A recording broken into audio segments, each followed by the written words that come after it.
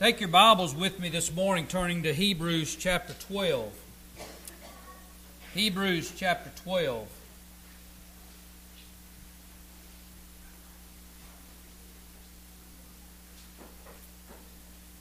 This morning at the end of the service, I will be giving you an opportunity to make a decision that can change the world. That can change the world. There have been many decisions, even in life's history, that we can see that have changed the world. Decisions for the positive, decisions that have been negative.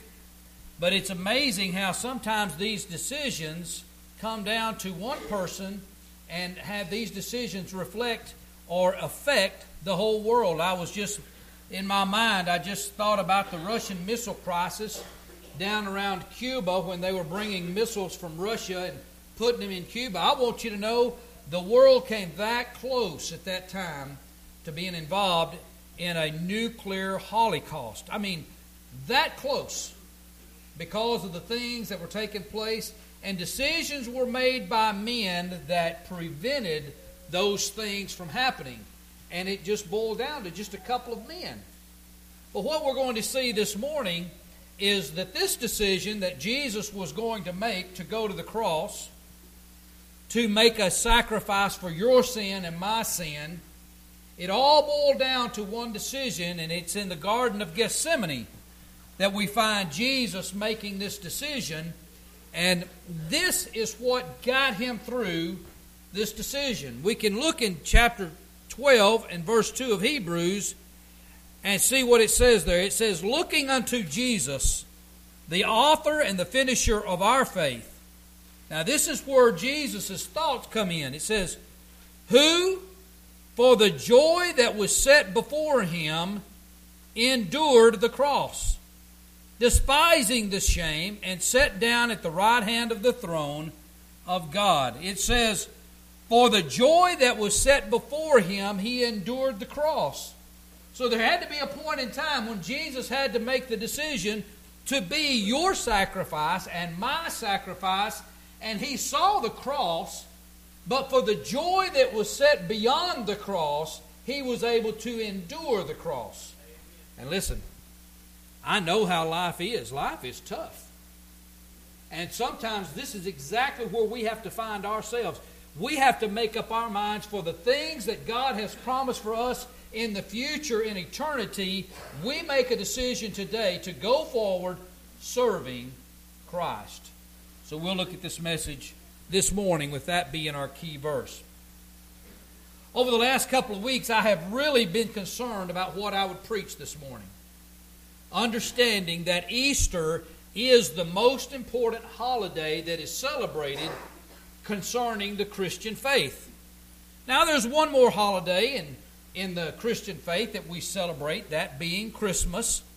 And I found something that was very interesting to me concerning Christmas and Resurrection Sunday that just really stood out. I never noticed it before until I began to study for this message. I want you to know the message on Resurrection Sunday is the most important message that will be preached around the world anytime in our churches, including Soda Baptist Church. And this is the reason. I began to look, and I challenge you to do the same, when it comes to the birth of Jesus. There are 27 books in the New Testament. Do you know how many of those books mention the birth of Jesus? 3. We look in the book of Matthew. We see the account of his birth. We look in the book of Luke. We encounter the events of his birth. And the only other book in the New Testament that even mentions the birth of Jesus is one verse in Galatians chapter 4, which says this, but when the fullness of time was come, God sent forth his Son, made of a woman, made under the law. Did you realize how little is said in the New Testament about the birth of Jesus? I want you to know, I was personally surprised myself. When you just add it up and look at it, I went, wow, that kind of surprised me. But this being the most important holiday that we celebrate as Christians, I also went to the New Testament, 27 books, and discovered of the 27 books, just the opposite of his birth, 24 books in the New Testament mention the resurrection of Jesus, or the gospel that includes the resurrection of Jesus. And one of the most important subjects in all of the New Testament is the resurrection of Jesus. I went, wow. Billy Graham was asked one time, they asked him, he said, Billy Graham, if you could preach only one more sermon, what would be the subject that you would preach on? Without hesitation, Billy Graham said, I would preach on the resurrection of Jesus. And this is what he said. He says, for without the resurrection, there is no power in the Christian faith. Without the resurrection. So, when we come to this day, Resurrection Sunday, when we come to this day, understand the message that we preach about the resurrection. That is what gives the power unto the Christian faith. I mentioned it this morning at the graveside or the sunrise service. I want you to know, without the resurrection, our faith would be the same as the Buddhist. The Buddhist had one that they called their Messiah or their great one. He died and is now in a tomb. People go and fall down and worship that tomb, and he is yet still in the tomb. Islam, alike, had a prophet named Muhammad, and they worshipped him. They thought he was the one that brought the truth. He wrote the Quran, and he assembled it together. But yet, when he died, they put him in a tomb, and he is still yet in that tomb. And they go and they bow down and they worship a tomb with bones still in it. The Christian faith, on the other hand, yes, they have a tomb over there, but that tomb is empty. Because our Savior, Jesus Christ, died, but yet He overcame death. He overcame the sin that was placed on Him on our behalf, and He is alive today. And because He lives, I can face tomorrow. And that's what we're talking about this morning.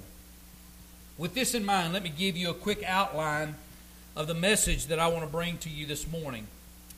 First of all, I want us to see that Jesus and His disciples knew exactly what was going on, what was going to take place the last week that Jesus spent on this earth before His resurrection. Last week we discussed the triumphant entry and we looked at that. But just want to make sure that we understand that. We'll look at that. Point number 2 is I want to show you how Jesus prepared Himself and made the decision to follow through going to the cross. In other words, we'll be discussing and looking at the scripture where Jesus goes to Gethsemane. And He is in Gethsemane and He is praying, and how He makes that decision to follow through to the cross. Point number 3, I want to give you a story, a true story about a man that made a decision, again, like I was mentioning earlier, that changed the world. And I don't mind telling you, this is not a man that I really knew anything about. It involves a civil war. It involves a decision that he made during that civil war that turned the tide of the nation, the United States of America. And had that decision he made that day not been made, the United States may have been a completely different nation than it is, which again would have changed the whole world. One man made one decision, and we'll look at that. The last point I want to make this morning, I want to invite you to make a decision that can change the world around you. That can change the world around you. If you do not know Christ as your personal Savior, I want you to know, inviting Christ into your life and asking Him to forgive your sins, believing in the resurrection and what He done on the cross for us, I want you to know, changes your world. I was talking to a guy the other day. He just newly came to know the Lord as his personal Savior. He said, Brother Wayne, he said, before I became saved, there is no way I could have ever explained to anyone what I'm experiencing now. He said, there's no... He says, you can't know what salvation does for you until you accept the Lord. He said, you have told me and told me and told me all about this. He said, but I never understood it until now that I know the Lord. He said, my goodness, He has changed my life. He said, I never believed that I could stop wanting alcohol or stop wanting drugs. I never believed that I could ever want that. But he said, now that Jesus is in my life, he says, man, I don't even have those desires anymore. They've been taken away from me. I want you to know, Jesus can rock your world. He can change. One decision can change your world. So let's go back to point number 1. We spoke last week that Jesus' triumphant entry into Jerusalem, he knew all that was going to be taking place this week. And yet he still completed and went through with it. In John chapter 2 and verse 19, he tells everyone around him, he said, listen, to destroy this temple, and in 3 days I will bring it back up. Now, what do you think they thought he was talking about? They thought he was talking about this actual temple that they were in the process of rebuilding, that they had already built on for 46 years, and they're saying, you're going to destroy this temple that we built on for 46 years and you're going to rebuild it in 3 days? That's not the temple he was talking about. What was the temple he was talking about? He's talking about his body. That's the exact temple that he was talking about. But he told them this. He says, you tear this temple down and in 3 days I will rebuild it.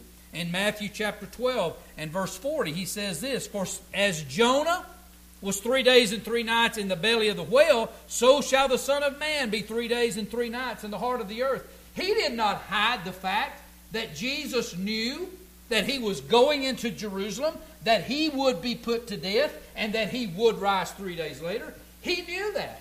He told them that going in. Have you ever known that you were going to go do something? I remember when I was in the Navy, I had to have a surgical procedure done. And listen, as long as we were talking about it in the doctor's office, everything seemed to be okay. Yeah, this is just going to be a walk in the park. It'll be easy. But now let me tell you something. The day they told me to lay down on that gurney, and they started rolling me to the surgery room, I want you to know, I began to have different thoughts about this. This is not a walk in the park anymore. This was actually fixing to happen. You see what I'm saying? I mean, Jesus is telling them, hey, I'm going to die. I'll raise my body up. The day's going to come, and I'll be just like Jonah, 3 days and 3 nights in the heart of the earth, and I'll rise again. Matthew chapter 16 and verse 21 says, and from that time forth began Jesus to show unto his disciples how that he must go into Jerusalem and suffer many things of the elders and the chief priests and the scribes, and that he will be killed, and he will be raised again 3 days later. Again, Jesus is beginning to tell them this. This is what's going to happen to me. I'm going into Jerusalem. They're going to put me to death, and I will rise 3 days later. He gets a little more detailed with it in Matthew chapter 20, verse 18. He says, behold, we go up to Jerusalem, and the Son of Man shall be betrayed unto the chief priests and to the scribes, and they shall condemn him to death. Now listen to these details. And shall be delivering him to the Gentiles to mock, to scourge, and to crucify him. And the 3rd day he will rise again. Jesus is not hiding anything from them. He said, "Now listen, guys, not only are they going to put me to death, but they're going to do these things to me also." In Matthew 26, he again says, then saith Jesus unto them, all of you shall be offended because of me this night. For this is how it is written, I will smite the shepherd, and the sheep and the flock shall be scattered abroad. But after I am risen again, I will go before you in Galilee. Is Jesus hiding the fact that he will rise from the grave? Oh my goodness. He was letting them know, I will rise again. It was a whole lot more than just the physical pain that Jesus suffered. As Jesus goes to the nation of Israel as the sacrifice, one of his 12 betrays him, turns him over to the high priest while he's in the garden praying. one of his close confidants, Peter, denies him. Boy, what a spit in the face when your own friends, your closest confidant, won't even claim that he even knows you. Those are the things that Jesus recognizes that is about to come. Matthew 27, 62 and 63, he again says that he is going to die, and he will be put in the grave, and again, he will rise 3 days later. What I want us to notice in this point 1 this morning is that it was no surprise what was taking place in Jerusalem. You can go back in the Old Testament Scriptures. My goodness, Psalms 22. Psalms 22 almost describes the crucifixion to a T. How they would gamble off his clothes. How his legs would not be broken. How he would cry out on the cross, I thirst. How he would say, my God, why hast thou forsaken me? Go back to Psalms 22. Jesus knew. Jesus knew all this was coming. Believe me, many of us, when we realize that we've got an event coming up, we know it's easy to talk about until the event actually comes to be upon us. Number 2, the question is, how did Jesus prepare for this time that was now upon him? Matthew 26 and verse 36. I kind of think of this as the time like when they put me on the gurney and I began to have second thoughts. Because, within just a few minutes, they were going to ask me to count back from 100. I think I got to about 96 before I didn't know what was going on after that. But here Jesus is. He's just had the Last Supper with his disciples. He turns to Judas and he says, go do that deed that Satan has given you to do. Judas leaves the upper room and he goes and he finds the high priest, and they gather up an army to come and to take Jesus. Then he takes his other 11 disciples with him, and they're making their way to the Mount of Olives. They come to the Garden of Gethsemane, and this is this account. Matthew 26 and verse 36 says, Then cometh Jesus with them unto a place called Gethsemane, and he sat upon the disciple, or he saith unto the disciples, Sit ye here, while I go and pray yonder. And he took with him Peter and the son of Zebedee, and it began to be sorrowful and very heavy. Then saith he unto them, My soul is exceeding sorrowful, even unto death. Tarry ye with me, and watch with me. So then he went a little farther, and he fell on his face, and he prayed, saying, O my Father, if it be possible, let this cup pass from me. Nevertheless, not as I will, but as thou wilt.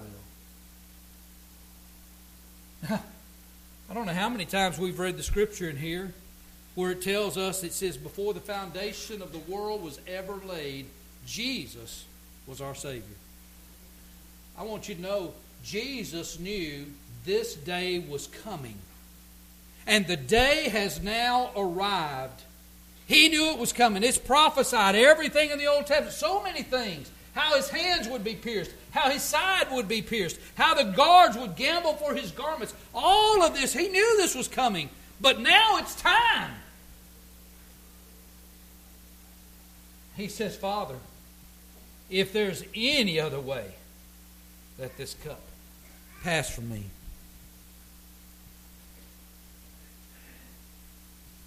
Verse 40 says that he cometh unto his disciples, and he found them asleep. He said unto Peter, What, could you not watch with me for 1 hour? Watch and pray that you enter not into temptation. The spirit indeed is willing, but the flesh is weak. He went away again the second time, and he prayed, saying, O my Father, if this cup may not pass away from me, except I drink it, thy will be done. God, if there's any other way, let it be. But not my will, thy will. You finish reading that scriptures, you're going to see that he goes back, he finds his disciples asleep again, the second time. And he turns and he goes back and he prays the third time. Lord, if there be any other way, let this cup pass from me. He says, not my will, but thy will be done. So what we have to see, when Jesus is sitting there and he consoles with his Father, understand, he sees this He knew this was going to happen. But remember Hebrews 1 and verse 2? It was in that moment that he says, for the joy that was set before him.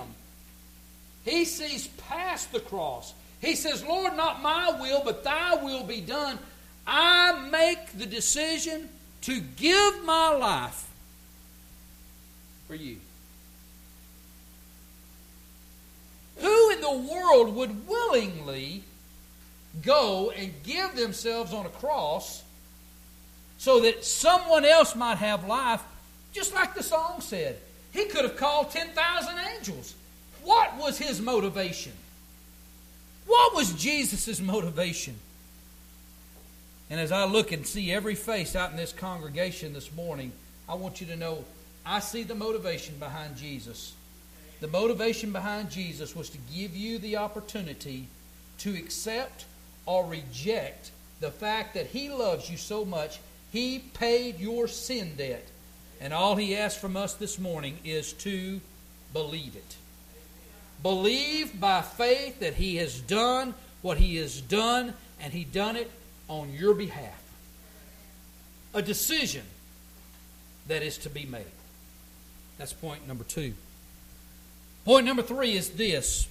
I want to tell you about a man that I don't know if I mention his name, if anybody will even recognize who he is. Joshua Chamberlain? Anybody? Joshua Chamberlain.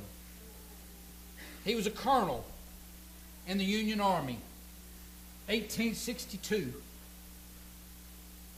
In 1862, General Lee, the Confederate Army, he had just had several victories in the South, and he was making his way up. He was headed to the capital. He was fixing to storm the capital, and he is going to take over the nation of the United States of America, General Lee. But before they could get there, they had to go through Gettysburg. Gettysburg, Pennsylvania. This is where Joshua Chamberlain comes in. 1862, on July the 3rd, Mr. Chamberlain comes in. He's a colonel, and he comes in. He has 386 men with him, and they are from Maine. A group of men came down from Maine. They have gathered up the Union Army, and they're just south of Gettysburg. The army for the Confederacy is below them. They are outnumbered 4-1. General Lee says, man, this is just going to be a cakewalk. We're going to just mow them down and just keep on going. There's nothing to stop us now. Now, the Union Army did have high ground. They were up on a hill, and while they were up on this hill, it was easy to defend the hill. The Joshua Chamberlain's, his general came to him, and he says, listen, you need to understand how important us holding this hill is. He said, you must guard this hill with all cost. Whatever it takes. He says the whole war depends on this one hill. Now, I'm telling you, when I give you this number in just a second, understand that he was not the only one guarding this hill. The whole Union Army has surrounded this hill, and they're guarding this hill, and he is just a portion of this.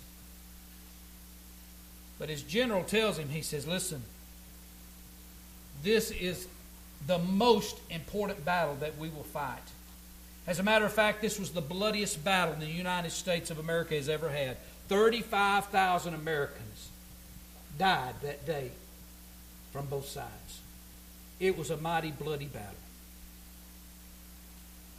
General Lee has come and fought against this hill 4 times on July the 3rd. They made a push. Union Army held them back. They made a push. Union Army held them back. They made a push 4 times. They've attacked the hill. And they have gotten weary. Joshua Chamberlain now is down to about 150 men. They only have 2 bullets apiece. And the Union Army, if they make another push, they're not going to make it. He stood there and he understood that that without the right decision at this moment, the Union Army could lose the whole war at this point. He has his back up against the wall. He has just, the odds against him are just outstanding. 4-1 the Southern Army had against them. And he had to make a decision. Quit? Or stand up and go forward? He had to make a decision.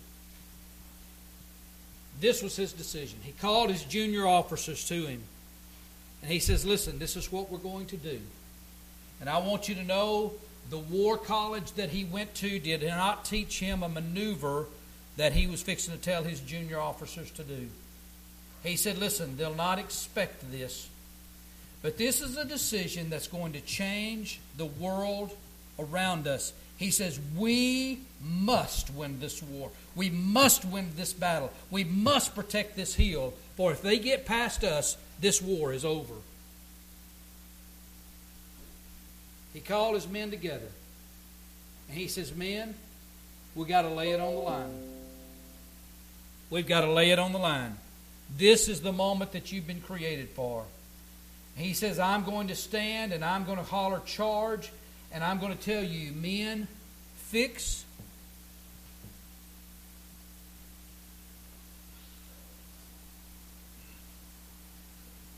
bayonets. We don't have another bullet to shoot. He said, the only thing that we have left is to stand and charge the men that are trying to take our lives.